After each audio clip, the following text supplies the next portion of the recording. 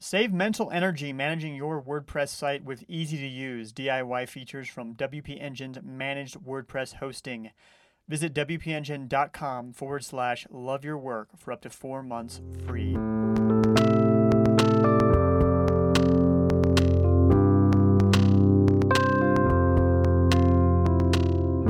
This is Love Your Work. On this show, we give you the people and the tools to live boldly and bravely, to find success for yourself, and focus to do your best work yet. I'm David Cadavy, and I'm a best-selling author and entrepreneur. I've built a body of work and a business that fits my lifestyle, and I want to help you do the same. So, every Thursday, I bring you a new episode of Love Your Work. I seek out one-of-a-kind entrepreneurs and creators that break away from the pack. I dissect their unique paths, and I pull out the lessons you can use for your own journey. So learn how you can turn challenges into opportunities, how can you cut out the noise to focus, and where can you find the clues that will lead you to your calling. So check out Paul Bennett on episode 15. He sailed around the world while running his business. Or Elise Bauer on episode 33. She bounced back from an illness to build a food blogging empire. Also, don't miss Jason Fried on episode 1 and former AOL CEO Steve Case on episode 25. I also bring on experts who will help you be more productive, creative, and healthier. So check out neuroscientist John Cunios on episode 8, Ryan Holiday on episode 31, and Dr. Terry Walls on episode 35. I'm now back in Colombia, and this is now my home base. I spent the past several weeks reducing my possessions down to a couple of suitcases, and as I seem to never learn, even when you think you don't have much stuff, you still have way more stuff than you think. And I even had the luxury of doing a sort of slow-motion minimalism.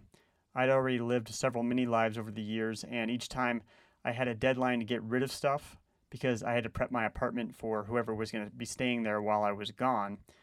But this time, everything had to go. I even shipped out my beloved $600 lamp to my parents, and hopefully we'll be reunited someday, though it's already kind of served its purpose in some ways simply by encouraging me to read more, like I talked about on episode 30. And in our conversation today, we'll be talking a little about minimalism and a lot about much more. Craig Benzine hit rock bottom when he wasn't getting any tables at his job as a waiter, and he feared he wouldn't be able to pay his rent. So he started making YouTube videos. Okay, that's not the first thing I'd advise you to do if you're having trouble paying rent, but it worked for Craig. He's built a life and living for himself, making videos featuring clones of himself, imaginary whales, explosions, beards, and coffee. Craig is known on YouTube and elsewhere as WheezyWaiter. WheezyWaiter! So, my name is Craig, also known as WheezyWaiter. I used to be a waiter, and I have asthma, but don't worry, it's under control. No, it's not! Yes, it is. Since 2007, I have uploaded a buttload of videos. Side note, buttload is actually a unit of measurement referring to a certain size cask of wine or whiskey, which means I've uploaded about 129 gallons of video. I hope you enjoy your drink. Metaphorically, do not actually try to drink your monitor. Just because it's a plasma screen does not mean it's liquid. And he also runs a channel called The Good Stuff, where he teaches you all about things like renewable energy, robots, and albino squirrels. He also appears on a channel called Crash Course, where he's the U.S. government and politics instructor. And if all of that weren't enough, Craig is also in a band called Driftless Pony Club, and they've released 6 albums since 2004. I dabbled with making silly YouTube videos myself several years ago, and that's when I first discovered Craig's work. And I couldn't figure out how on earth Craig was managing to make a video every single day before going to work, going to his day job.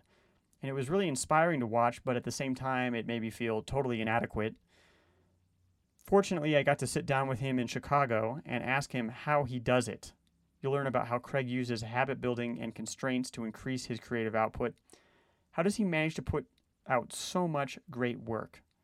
You'll also notice how Craig works with his productivity cycles. He knows the best time of day for his creative work, and he makes the most of it. Here's the interview.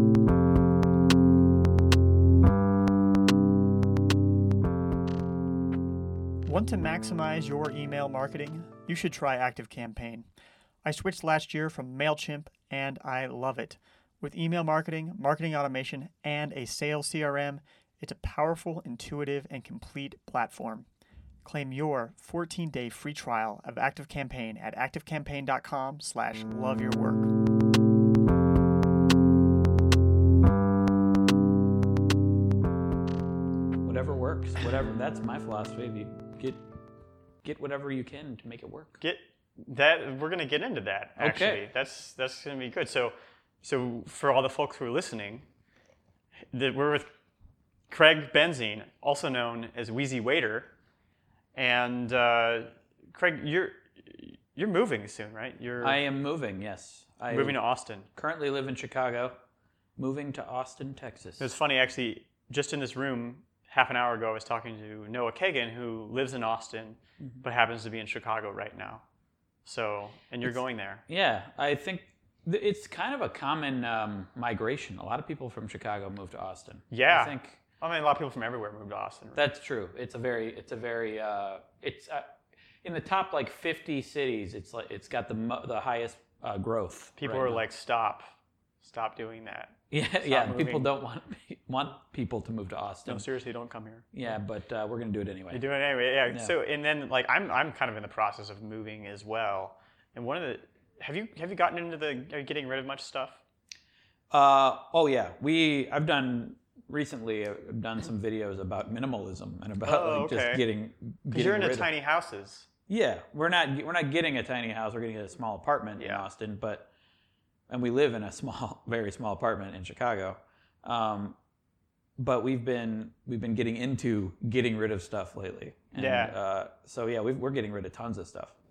So this is what I'm doing too. I'm getting rid of a bunch of stuff because I'm doing an international move, and the economics of getting rid of stuff is kind of fascinating. Mm-hmm. Have you noticed this?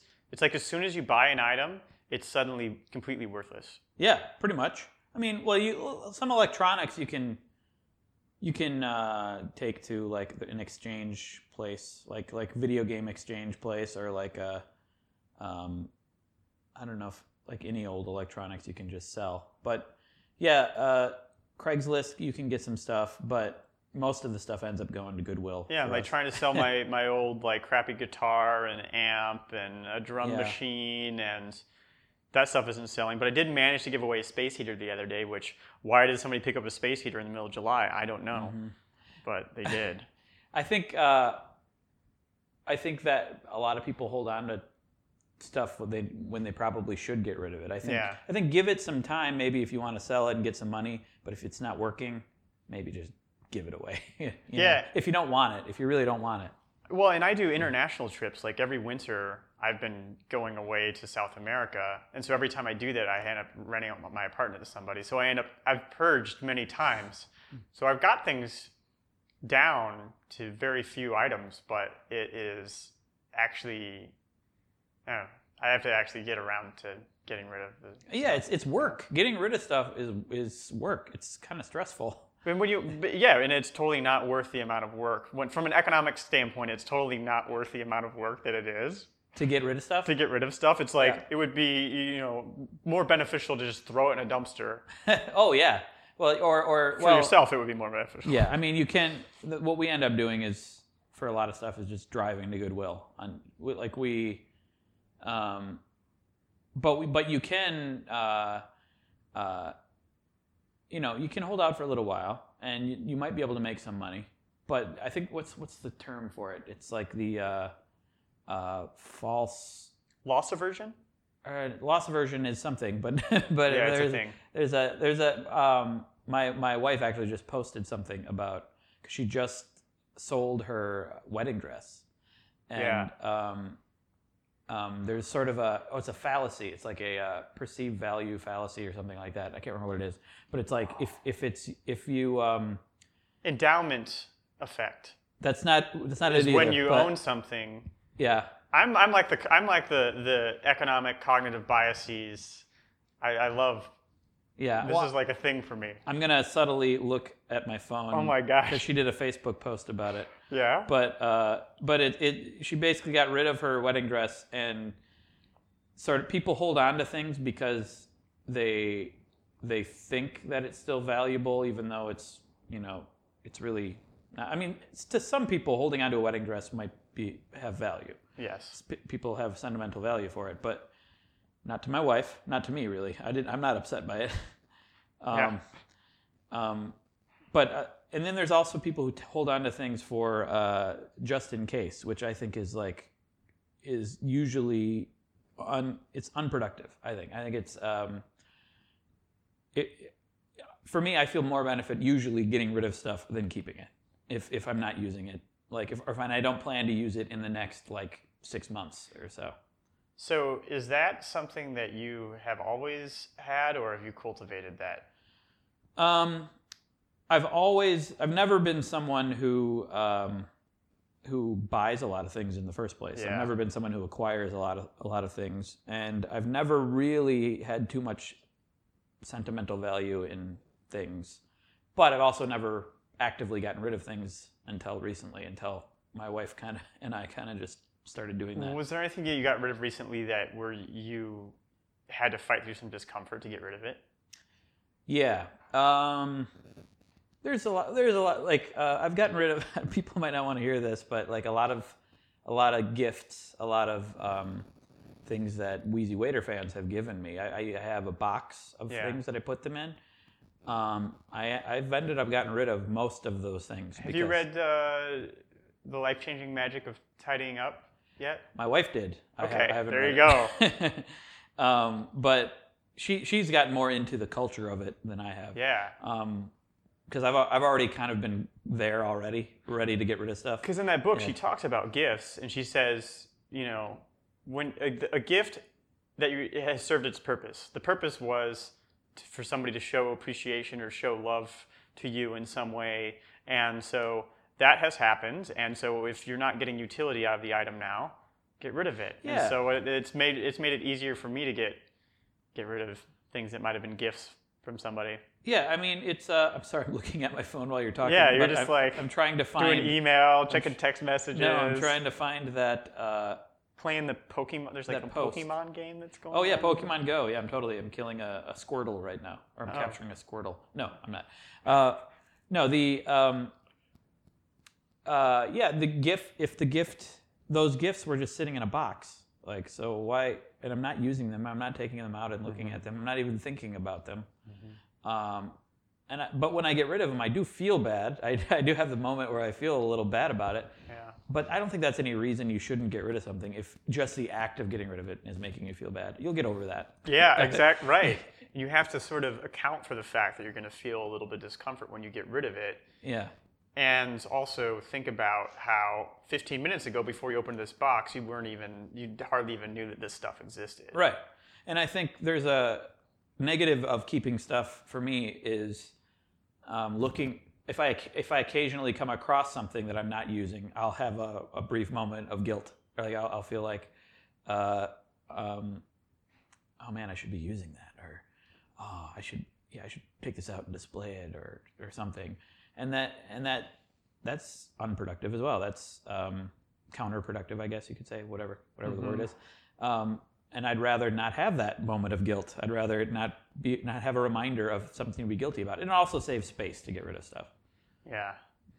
It's funny, we've been talking now for almost 10 minutes, and we haven't even gotten to what you do. Who is this guy? Yeah, who is this WheezyWaiter? So do you very often meet people who don't have any idea what you do, like at parties and such? And if so... I never meet anyone who doesn't know what I do. You never meet anybody who doesn't know who you are? Yeah, no, that's not true. I don't know. It seems like you're, from the outside at least, it seems like you're often around people that you already have a relationship or work with in some way. So I'm sure you go to parties. Yeah, I meet people who don't. Who don't know you are. And so what do you, when they say, when it comes around to that horrible question, what do you do? It's always... It's still a little uncomfortable sometimes for me to explain it. Like sometimes if I'm in the mood to have a long conversation, I'll go into it. Yeah. More. But I guess the quick thing to say is like I make YouTube videos. I just say that, and I think it's gotten more. It's gotten easier over time because more people know that that's a job now. That is actually a thing. And in the early days, the first question people would ask would be, "You make money from that?" That was the first question, always. Like you did ask me what my job was, right? Yeah. And then now the first question tends to be, "What kind of videos?" Yeah. And then I'll say comedy, basically like a one-man show sort of thing is what is one of the things that I say, or another thing that I've heard people say about my videos as a way to describe them, is Blues Clues for adults. Oh. Yeah, and not everyone knows what Blues Clues is, so that doesn't all. I hardly know it. I've heard of it. I only barely. I feel like I should know. Yeah. Like it was a thing when I was a kid, but I never saw it. Well, how old are you? If you I'm 37. Oh, I'm 35. Yeah, I think we were a little bit too old for it. Okay. So I only barely know too. But if they don't know what Blues Clues is, I could say kind of like a one-man produced Pee-wee's Playhouse or something like that. Yeah. Or Mr. Rogers, but for adults.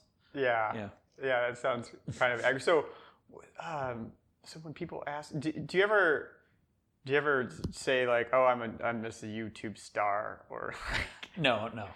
I don't even like that. I don't like being called a YouTube star or YouTube celebrity. Yeah. I don't even like the term YouTube. But that's what you are. I don't like the term YouTuber either. Oh, like okay, yeah. But it just sounds weird coming out of the mouth, right? Like, yeah. YouTuber. Like I'm a tuber, like I'm a potato buried in the dirt. Yeah, or turnips tubers? Maybe. I don't know. A U-turniper. Yeah, I'm a turnip. I'm a U-turniper. I don't like those terms, and I don't consider myself a celebrity. If I am a celebrity, I'm a very low-rung celebrity compared to a lot of other YouTubers. I saw you in public once, and I recognized you. You did. And I came up to you. I was on my first date with my now wife. So I've got to know, did that help things out a little bit? Or did she already? She already knew she already knew about my channel. But it was funny because earlier, or no, was it right after or right before? I can't remember. I said that rarely ever happens. Okay. And then it started happening all the time. It does kind of happen occasionally. Maybe it depends on how often I go out, but it'll happen in areas where there's more likely to happen if there's more people around, I guess. Yeah.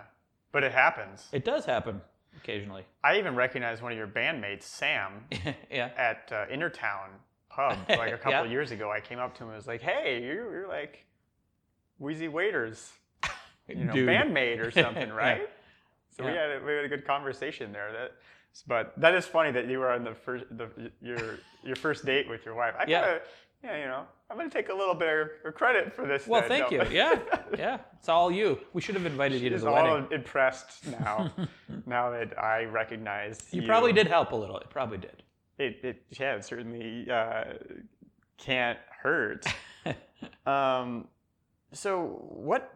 WheezyWaiter. Yes. Okay. Explain that name. The name is very simple. Like you were a waiter. I was a waiter, and I have asthma. And you have asthma. Yeah. When I started it, I was a waiter, and I have asthma. That's the simple answer. I mean, I don't know if there is a complicated answer. I liked the alliteration. I did spend time thinking about a name. Yeah. You did or you didn't? I did. You did? Okay. I did spend a little time. And I liked the sound of it, and I liked the alliteration. So how did this start? The channel? Yeah. What was like the first moment that you said, okay, I'm putting up a video? Well, in the back of my mind for a while, I'd thought about, let's go way back. Let's go way back to childhood. Yeah, take it to yes. Well, my parents bought a camera when I was a kid, and I made stupid little videos. Like since then, I've always made dumb videos before you could put them up on the internet. Mm-hmm. And I just enjoyed doing that. Grew up, went to college, formed a band, and then my band started making short, dumb videos. Probably 2005. Driftless Pony Club. Driftless Pony Club, yes. About 2005, 2006. Right around the time YouTube was starting, but we weren't putting them up on YouTube. We were putting them up on our own website, basically. And they were dumb, weird little sketches. And I enjoyed that, and I always thought about in the back of my mind, what if I tried to make a movie? I called it a movie, like a short film every day, just to see what I could do. But I never really got around to doing that for a while. And then one fateful few days, It was around Memorial Day 2007. I showed up at work and got no tables. I was a waiter. It was the first day that no one came in, and I got no tables. This is your first day as a waiter? No, my first day that I got no tables. First day that you got no tables. You had no tables. Yeah. So you made like no money. And and I was already hurting for money. I was living paycheck to paycheck, basically. And my boss came over and told me that I didn't have to come in the next day either because they weren't going to be busy. So how did that feel? It felt terrible. I felt like I think I started. That was like I wasn't really a depressed person, and I wasn't really like never really thought about like. I mean, I was living in Chicago as a waiter because it was flexible because I was in a band, and I always thought maybe if this doesn't work out, I'll move to LA and get into entertainment or something. But I never thought until that moment. I never really thought like, wow, I've hit rock bottom, or my life could be a lot better than it is. Until that moment, and in that moment, I was like walking home, and I was like, wow, I need to do something. I need to change something here. Yeah. And so, because I was really worried about paying rent. I mean, I probably could have borrowed money from my parents. So naturally, the thing to do when you're in that position, when you don't know how you're going to pay rent, is to make a YouTube video. Is that? Yes. No. I definitely didn't make the right financial choice. But I went home and I watched Zay Frank. You know who Zay Frank is? Absolutely. Yeah. And for those who don't, I think I'm surprised. I meet people pretty often who even are in technology or podcasting or who don't know who Zay Frank is. Oh yeah, he wasn't. The youngins don't know. He was never that popular enough to be that well known, I guess, by everyone you meet. But he was popular among nerds at the time. He was like the first video blogger. He was there was no YouTube. He was just putting them up, and he was doing like every day. Yeah, right? I tell everyone that he was my main inspiration, and most of the time, people haven't heard of him. Which is sad. It is. But now, and if they have, it's because he's president of BuzzFeed Video, CEO or president of BuzzFeed Video now. Oh, I didn't know that. Yeah, and he did some other videos more popular than his early the show. He did these true facts videos, which were true facts about different animals, and they went viral. They were huge. I think I might have seen. And he narrated them. So people know him more from that than from the original thing, which I think is, the best thing in the world, called The Show. And I went home and watched several of those for like a day, like the full day, like because I had the day off. So I just like watched Zay Frank videos. And what was going on in when you decided to spend the whole day watching those videos? Was it just was that like a salve for you? Did that make you feel better, or did you feel like you were doing something productive? I felt like I was being productive. I actually started thinking, okay, maybe it's time to go in a new direction. And you went to film school or something, right? Okay. I went to communication arts, radio, television, film. In UW-Madison. Yeah, so you had some background already. I did. It wasn't a lot of production there, but I did have some production and a lot of film theory knowledge. Right. And so I was thinking I'm going to do this. I was aware of Zay Frank already, and I thought about the short film every day sort of thing, and I was like, you know what, I should just give it a try. I should just see what happens. I have nothing to lose at this point. So it wasn't I'm going to be rich and famous. It was I have nothing to lose, so I might as well go for it. Yeah. And so then I don't know, a few days later, I just started making videos every weekday.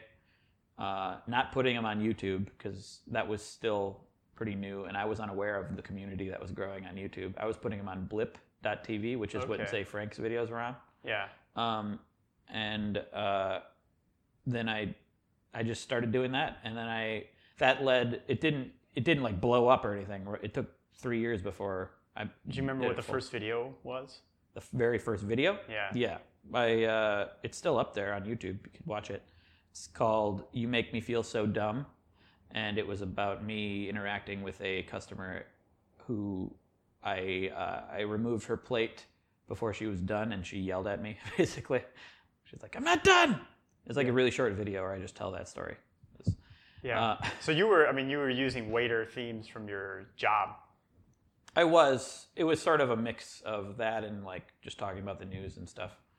And that led to some freelance editing jobs, which led to an office job in the suburbs of Chicago. So the daily habit thing, though, as you said that you had thought about that before, is there anything do you have a particular philosophy about doing something every day? Yeah. Well, I'm about to start doing that again. My schedule has been, the channel's been going through a lot of changes lately. Mm-hmm. And I actually just recently went back to old Zay Frank videos for some more inspiration, just the past few weeks, past week. And I'm about to go back to kind of what I was doing before, which is every weekday.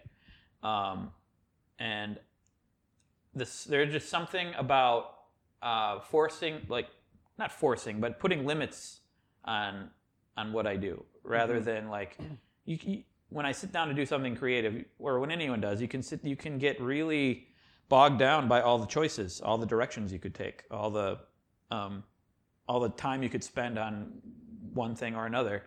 And if you schedule it and you limit your time and your scope, you can get a lot more done. And I feel like the quality is as good or better than when I do it. When I sit down and do something short, now what I did when I started was, when I had my office job, I would get up super early and get a video done before going to work, basically. Yeah.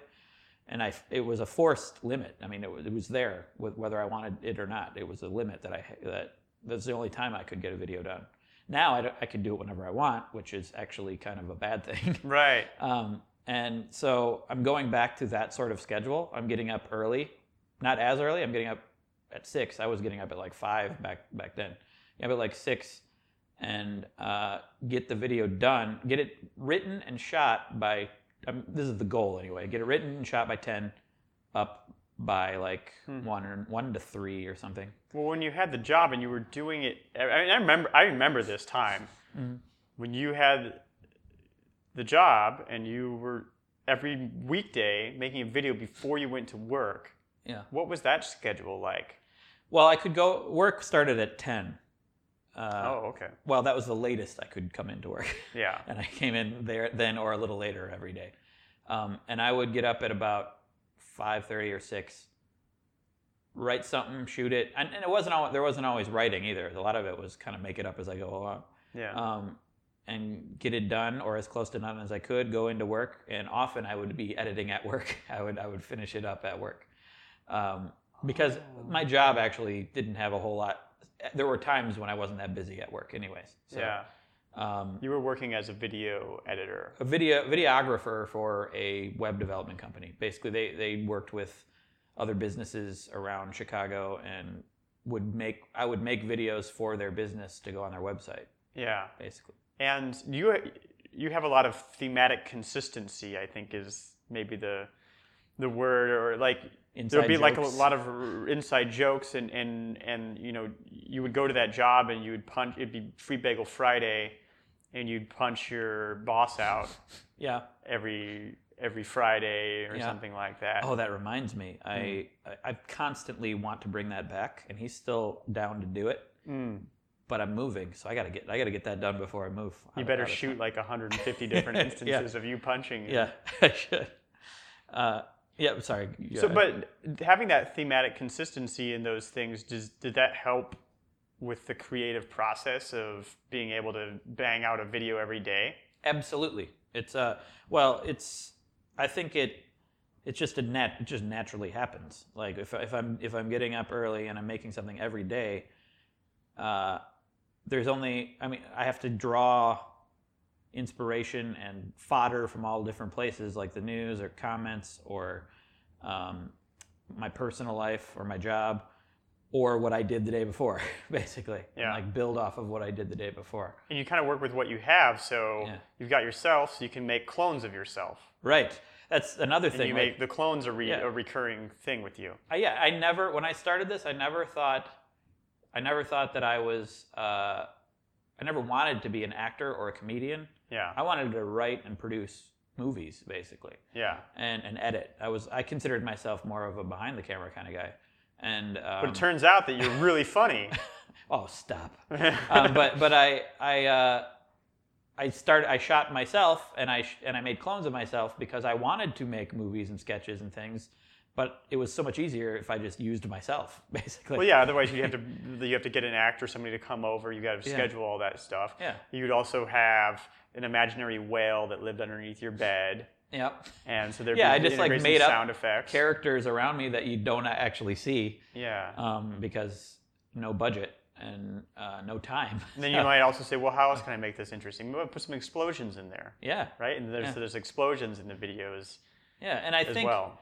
that was all because of limits. I made all that stuff happen. Yeah. And I think once I've eliminated some of the limits, it actually took something away from it, I think. And I'm actually trying to get back to that. Yeah, you had the limits, and you worked with what you had, and so then you had these things that you sort of repeated, but then that also helped make the whole thing stickier, right? Yeah. For people who were watching, they knew that every day there was going to be a video. Mm-hmm. I think that's another thing that I've lost, that I've seen a lot of people find great success with, is regular schedules, like regular, consistent schedules. Like, are you aware of Rhett and Link? I'm not familiar. Rhett and Link are YouTubers that they've been around probably on YouTube longer than me even, from the very beginning. And they've done various sketches and things, but the past few years they started this show called Good Mythical Morning, and they do it every weekday. They upload at 3 a.m. California time every weekday without fail. And that show, and it's two guys talking, basically. It's well produced. They have a team of people, but it's basically two guys having a conversation about something or trying weird food or something. And they've blown up huge, and they attribute a lot of that to their just regular schedule. They're uploading every single day at the exact same time. Using what I saw with you doing it every day as inspiration, I recently did. I just did like a 2-month experiment. I just said every morning I'm going to write a 500-word article on Medium, by 9:30 or something, like in the first hour of the day. And I was always really against having a quota because I thought it would hurt the quality of things. Yeah. But man, I got there's a lot of crap, but a lot of it got way better. Yeah, and I got better at that format, and that's exactly why I attribute all my knowledge of editing and of shooting and making jokes or anything is because of the regularity of doing it over and over and over. I also find there's something refreshing about when you finish today's piece, whatever it is. You can have a tendency to think, oh, it could be better, or oh, it could have gone this other way. But there's tomorrow. Yes, exactly. It helps you get out of your own head, and I think I've recently experienced what I had experienced before I started WheezyWaiter, which is getting in your own head and worrying about the quality and making sure it's the best possible thing it can be. That, I think, slows you down, because I think quality is not just the product you're making, but it's the product you're going to make and the product you made yesterday. Time is a part of quality, I think. Your time management is a part of your quality. Yeah, and I found that I'll finish, after I finish, say, that article, then all of a sudden I'll have another idea, and I'll want to write another one, but I just kind of say, no, I'm gonna there's tomorrow. Because if you do too much, you're gonna just wear yourself out. There's a great quote by Hemingway, of course, that is, I can't even say it right now because it's too long or something. But he said it's like something like making love to somebody, that you can't do anymore today, but tomorrow you can. You're filling back up, or I don't know. This is sounding terrible. Recharging, yeah. But it's in the Daily Rituals book. But I know what you mean, and I think I've over the past 2-3 years or so, I think I've gradually gone further and further away from what I think I did so well earlier, which is I let things go. I would work on certain videos for days. I would worry about the quality, or I'd work on a couple videos a day, or I'd worry, and my motivation wasn't always that video. Sometimes it would be a sponsored video or something, which I'd have to get done, which is part of the business. You have to worry about stuff like that. But I would, and I lost that regularity. I lost the cycle of what I was doing, and I think I'm now starting to get back to that. Like today, I shot a video. I met my quota. It was basically from 6 to 1 o'clock, and I was done. I was done with the whole thing, and I was very happy with it. It's one of my favorite videos. So that's great. Yeah, and having the structure is good. You know, I've got this podcast comes out every Thursday, and that was something I was never good at doing, working on my own. But now I've learned, if you make a schedule, somehow things magically get done, and then somehow you're able to get in more other things. Yeah, and I think it might come down to a lot of what you worry about is just unnecessary. Yeah. You're just worrying about, it's a lot easier to worry about things that have been done rather than what yet to be done, you know, and you know what to worry about. So, I mean, it sounds like you don't really mull things over too much. You're pretty decisive. Well, when I'm at my best, yes. Yeah. I think. So do you have to fight that? Well, recently I have, yeah, and I think I'm getting over it now. I think I'm getting back to what I was good at before. Yeah.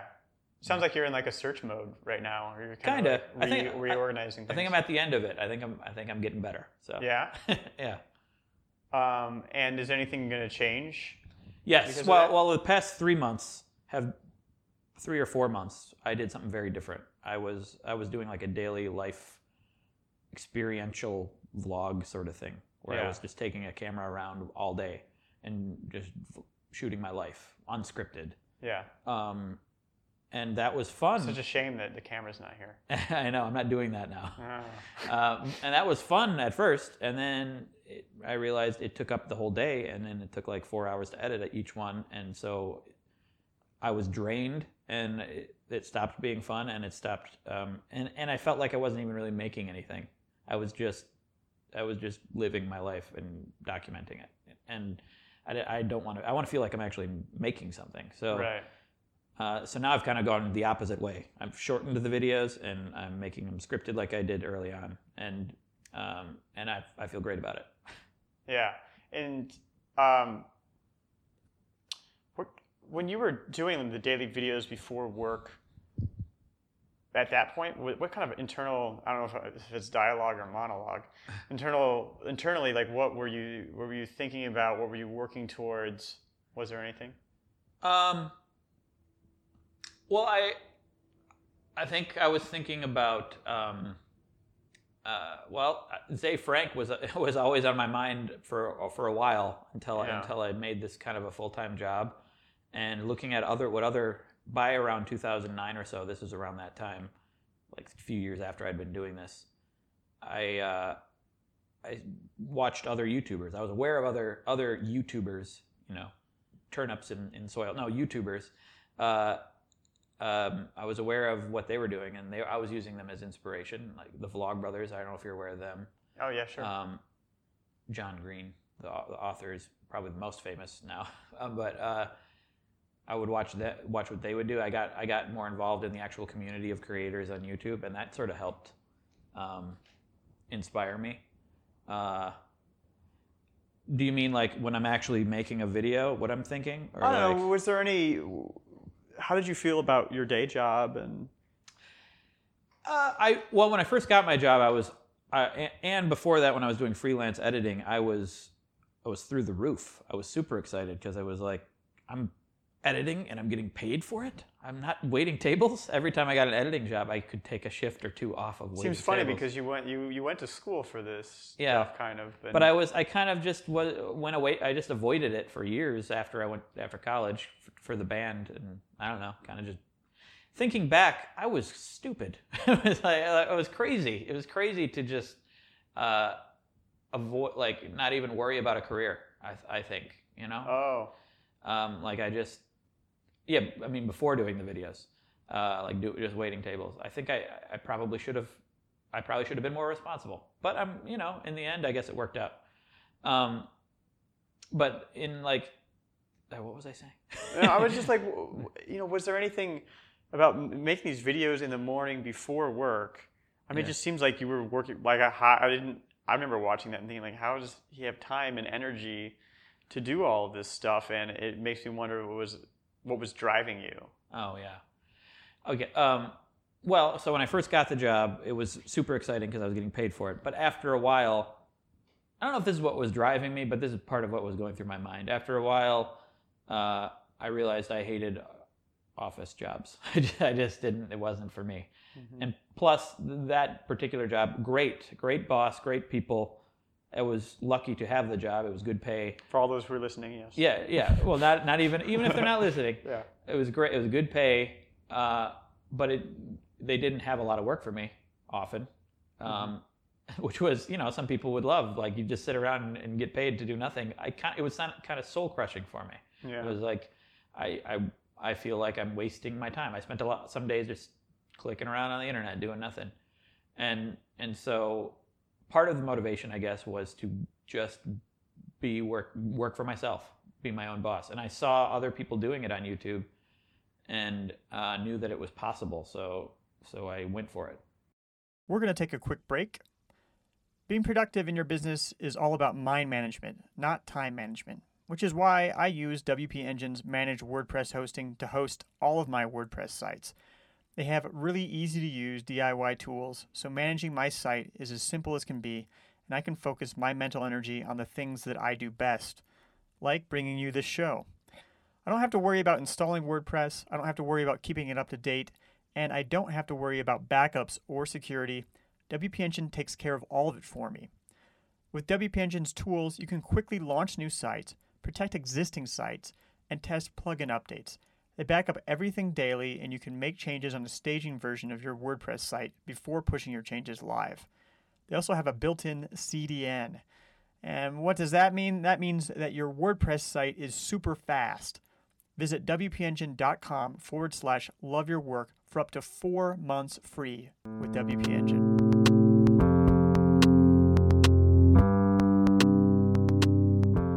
So as you're making these videos every day, that goal was in your mind?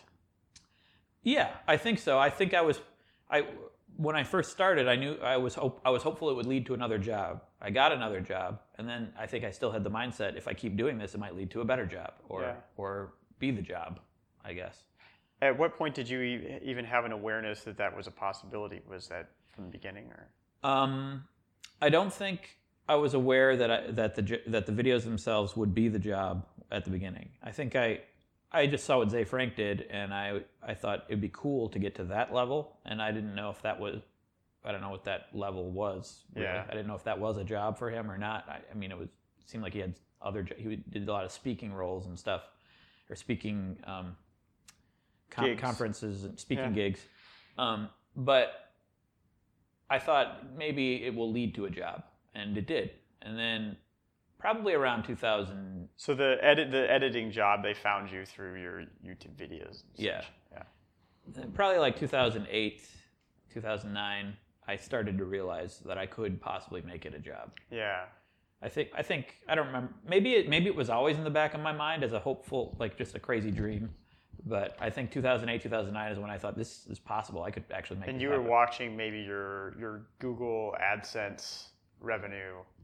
Yeah, and go up a little well, bit I didn't really have any of that until 2009-ish. Yeah, like the YouTube community finally found me, basically, and that was the most exciting time of my life. Like after years of making videos, I was like, I started seeing the subscriber number tick up, and I was it finally was working, and that excitement probably lasted a few years after. And that was from other YouTubers in the community. Yeah, well, coming across your work, and were you doing collabs, or how did that? The initial surge was there was a website called YouTube Reviewed, which doesn't exist anymore.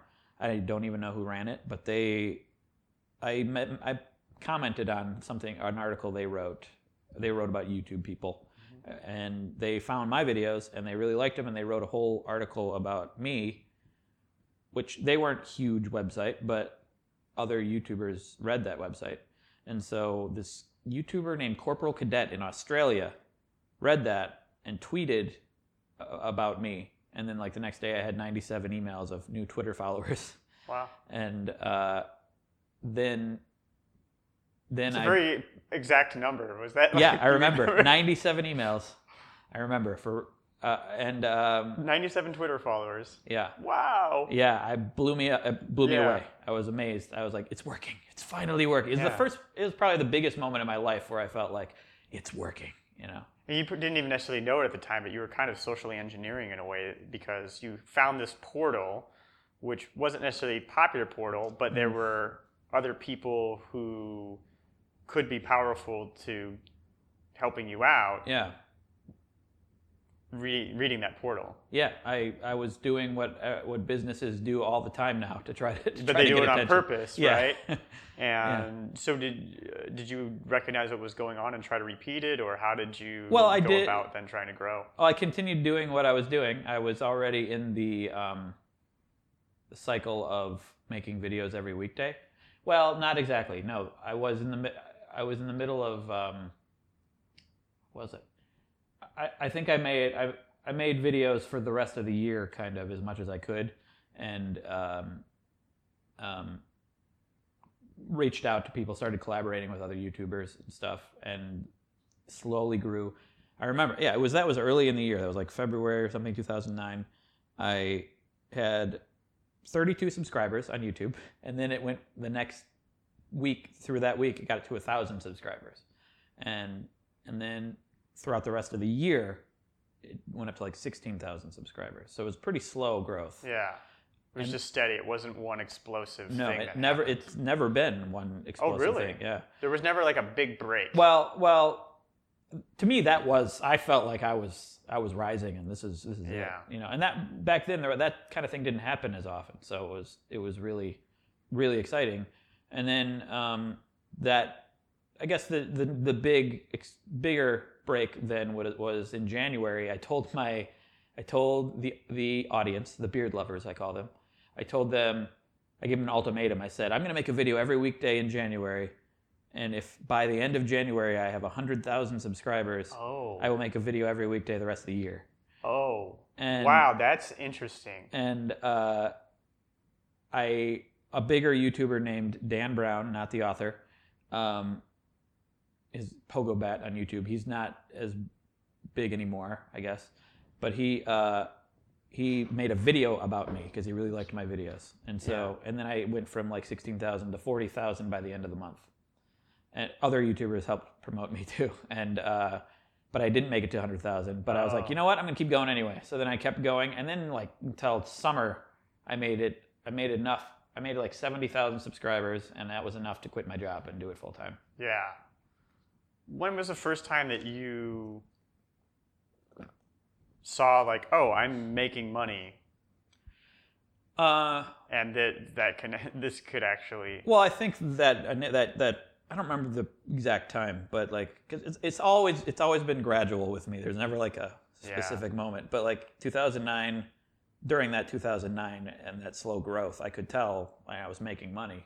It wasn't very much money, but I was making money, and I could see how that could scale. And so basically, I figured around 100,000 subscribers would be enough. Yeah.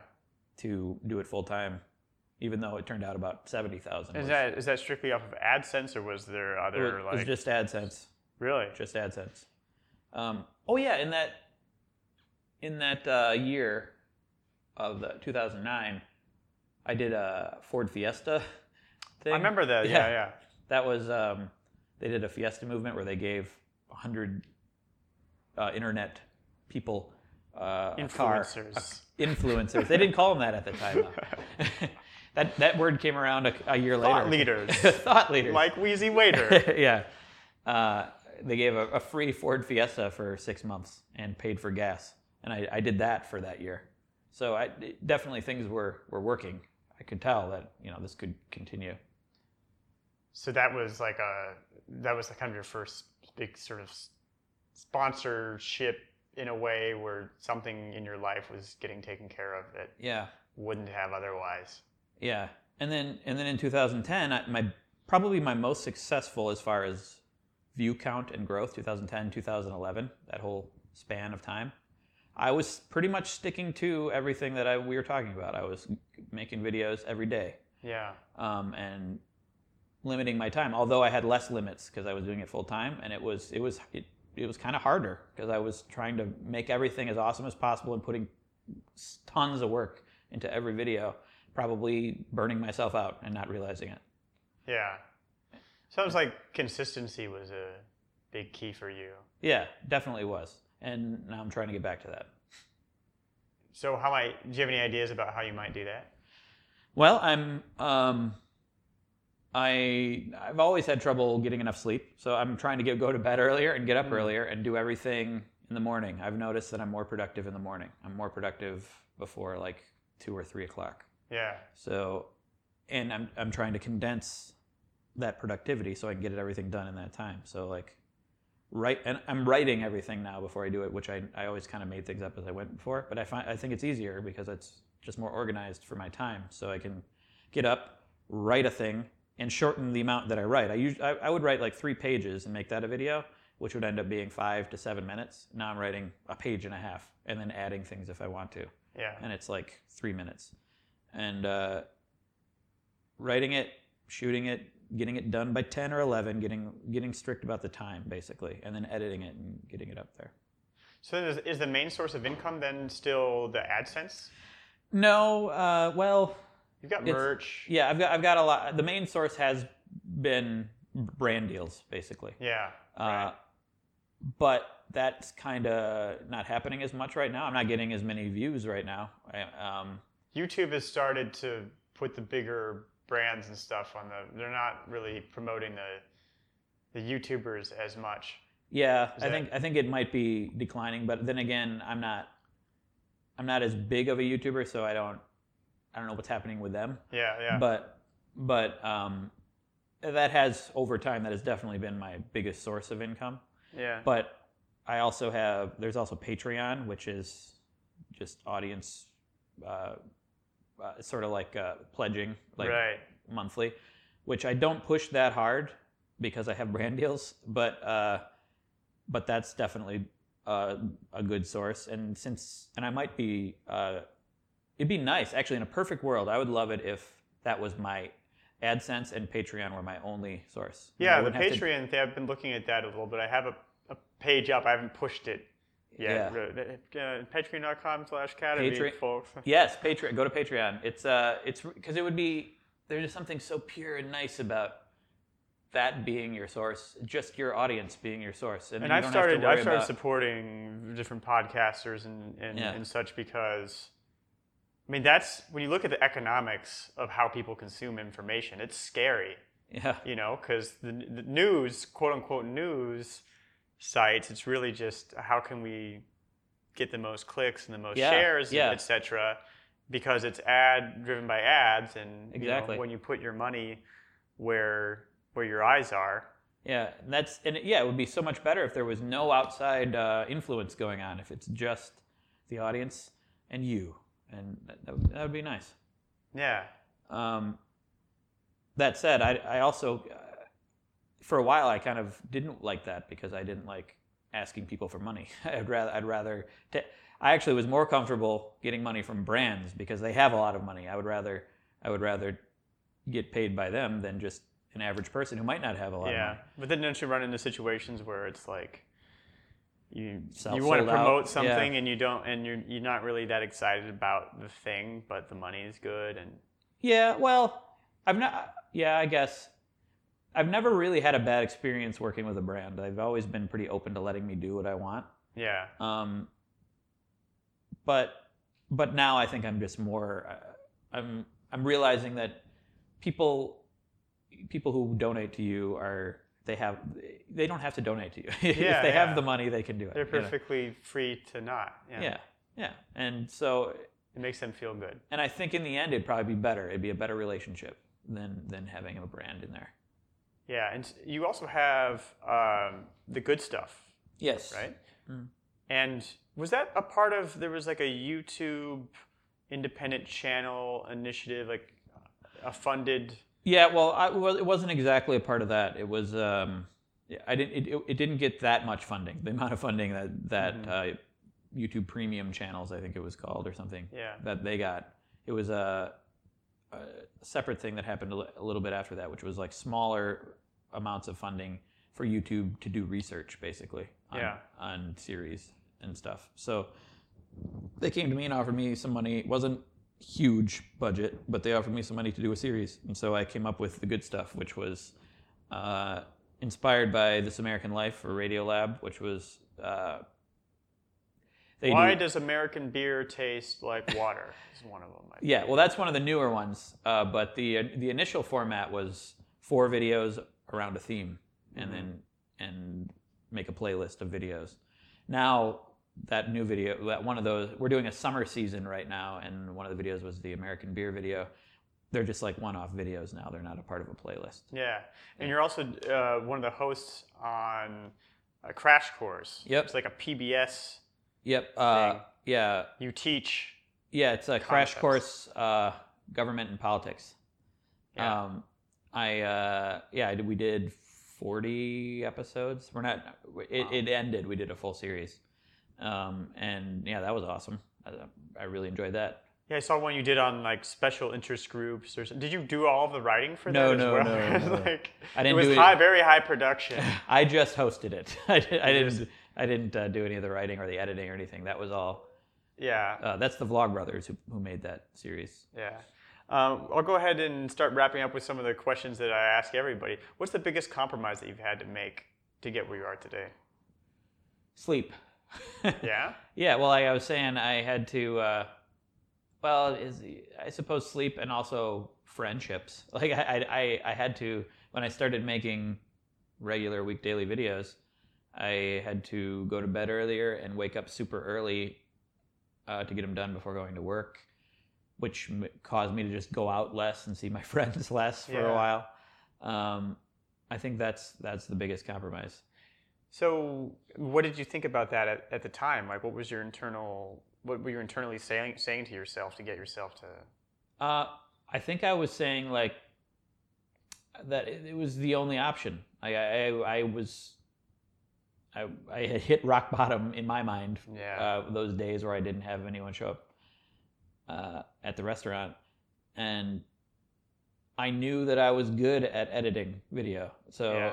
I felt like this is the only way I can make this work. Yeah. And so I had plenty of fun in my early 20s. Maybe it's time to buckle down and do this. Yeah. Well, let's talk about the sleep thing though. Maybe I don't know. Yeah. What are your sleep? Do you have a bedtime? No. It's kind of random. Like do you look at screens before bed? Yes. I have bad sleeping habits. Okay. I just go to bed when I'm tired, basically. Oh, okay. But lately I'm I'm realizing as I get older that I wake up once the sun comes up. Like it doesn't matter when I go to bed, I wake up at the same time. So I have to start going to bed earlier. Yeah, I mean, that's something I've made a concerted effort in, is just starting to have a bedtime, which I don't know, I guess I had insomnia when I was in like grade school, but as an adult now I'm pretty good. I've always been someone who goes to bed late, who takes a while to fall asleep. Oh yeah, I love to stay up, but I mean I've definitely learned that I notice a difference in how I feel in the morning. If I wear like these orange blue blocker goggles, if I'm gonna read on my Kindle or something, I try not to look at something about looking at anything that involves people outside of, people that I don't see on a regular basis. Like if I'm looking at Facebook or something, like somehow that makes my sleep less restful. Yeah, I think so. There's also the blue light. The light actually is that doctors have proven that it's harmful. The Good Stuff did a playlist about sleep. Oh, really? Yeah, check it out. We went to Stanford and we talked to a bunch of doctors. The guy who discovered REM sleep. Yeah. So you didn't learn any stuff from that made your sleep better? I did. I learned stuff, but I didn't really practice it. Oh man. The goggles are great. But they look really dorky. Yeah, but we are in the middle of like for me I'm changing gears now. I'm about to start having more scheduled video uploads, and so I'm going to make a more concerted effort to go to bed early because I've realized I'm more productive in the morning, but sometimes I'll sleep through the morning. Well, no, I won't sleep through the morning. I'll just go to bed too late and just be too tired in the morning. Yeah. So I got to make sure, I got to protect that time. I have to go to bed earlier so I can get up and be productive early in the morning. When's the time that you left money on the table in exchange for something else that was more important to you? Never. Waha. Well, I don't know. It hasn't been. I feel like I've had time to take on lots and lots of projects. And they're usually in line with your core values and such. They don't. Yeah, I mean, like I said, like the companies I've worked with have always pretty much allowed me to do whatever I want. I'm trying to think of a time when I turned down money. I'll have to get back to you. Maybe it just didn't happen. I don't know. There has been times. I just have to think of them. Yeah. What's the last book that you read that changed the way that you saw something? Last book I read that changed. I just read a book called Start With Why. Simon Sinek. Yep. Sinek, or Sinek, however it's said. Yeah. And I just talked about it in a video, actually. Have you read it? I haven't read it. I mean, I feel like a lot of books, you hear the title and you're like, okay, I get it. Yeah. But I don't. But you get the tell us about philosophy, it. basically. Yeah. Well, it really is something that I think about a lot, and it's sort of what's inspiring my change in direction now, which is, like if you look at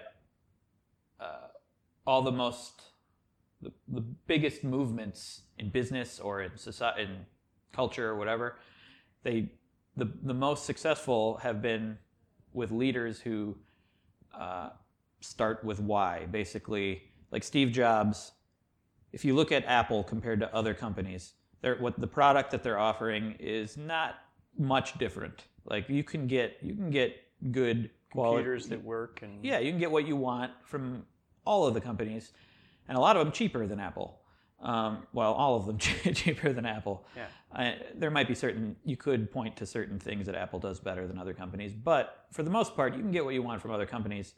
But what Steve Jobs has done is developed such a culture of Apple, like a certain philosophy that develops a following because you understand what he wants. So you understand what the company believes. You understand that they believe in thinking different. They believe in challenging the status quo and being on the cusp of new technology. And so they've developed this huge, devoted following that has allowed them to be so successful. He talks about like Martin Luther King doing the same thing, and goes through different ad campaigns that worked and didn't. Yeah. People are attracted to big ideas that have a bold visionary right. And if you're behind them, and if you don't have that like reason why you're doing something, you end up, if you're a company, you end up just trying to be original or trying to outpace the competition. You're just or do gimmicks to get people to buy things like sales and stuff, and then that's never going to last. That's always going to, or it's just going to be a constant fight with other companies. You're going to be thinking about vanity metrics, and you're going to be in a reactive mode instead of thinking about what's really important, like not urgent but important. Yeah, exactly. Or he talked about Walmart. The founder of Walmart, Sam Walton, he led this company, and it was this beautiful thing, and he had these reasons why he was doing it, which were bringing products cheaply to rural areas so they don't have to go far to get products. And when he died, his vision of why died with him.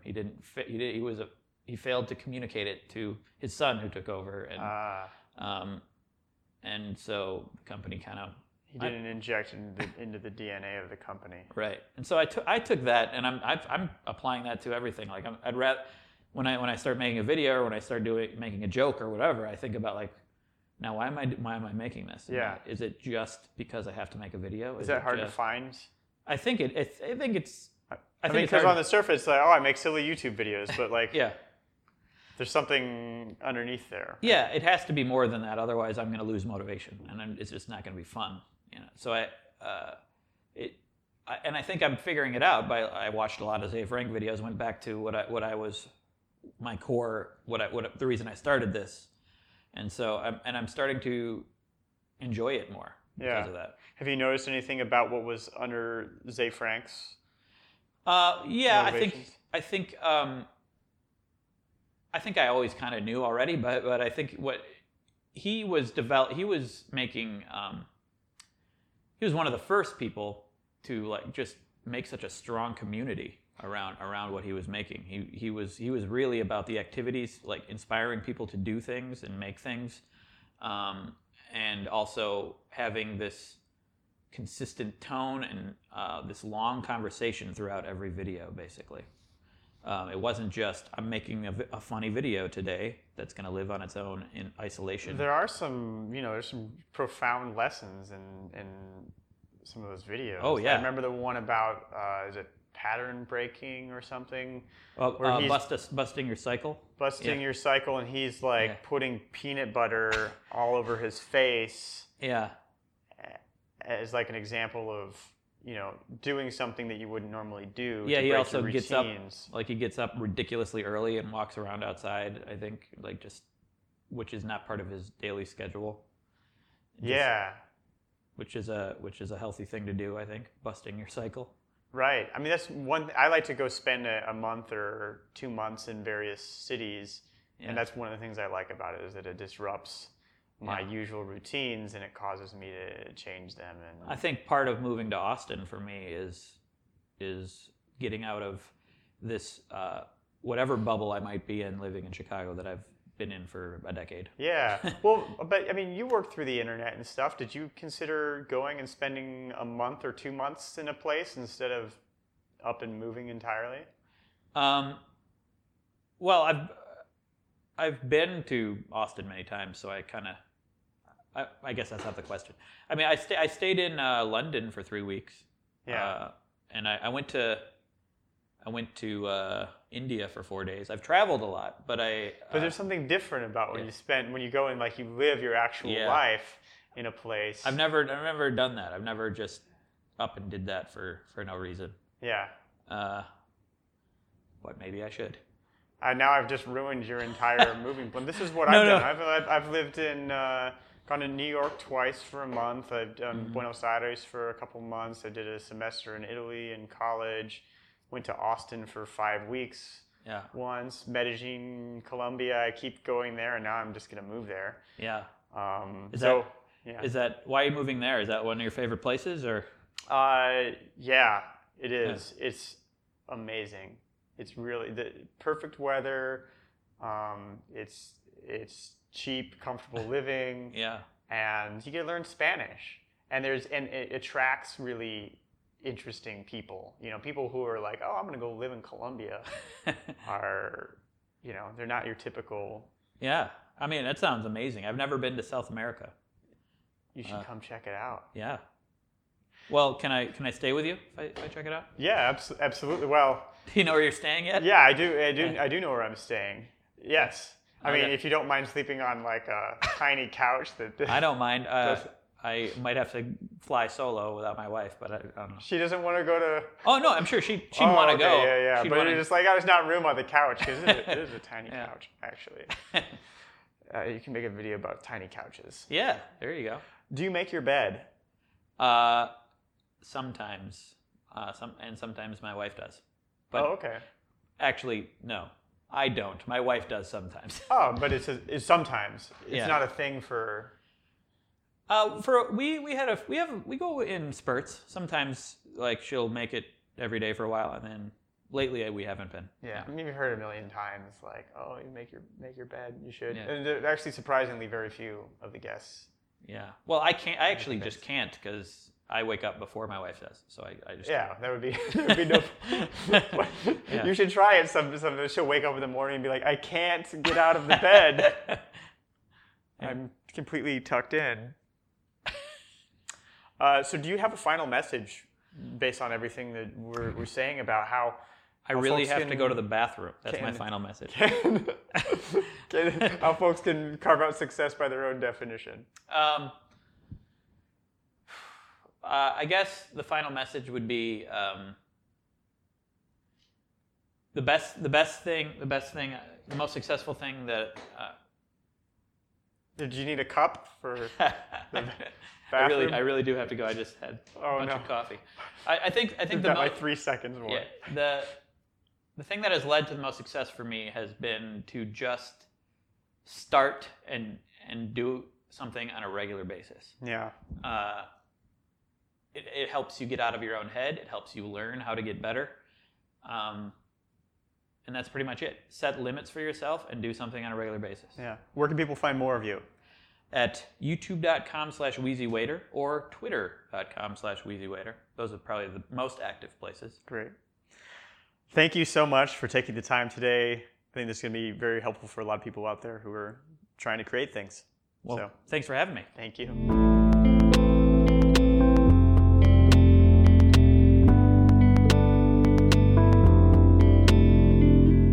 Love Your Work is brought to you in part by Audible, and they'd like to give you a free audiobook. Choose from over 180,000 audiobooks on any subject you can imagine. Just go to cadavy.net/audible to claim your free audiobook.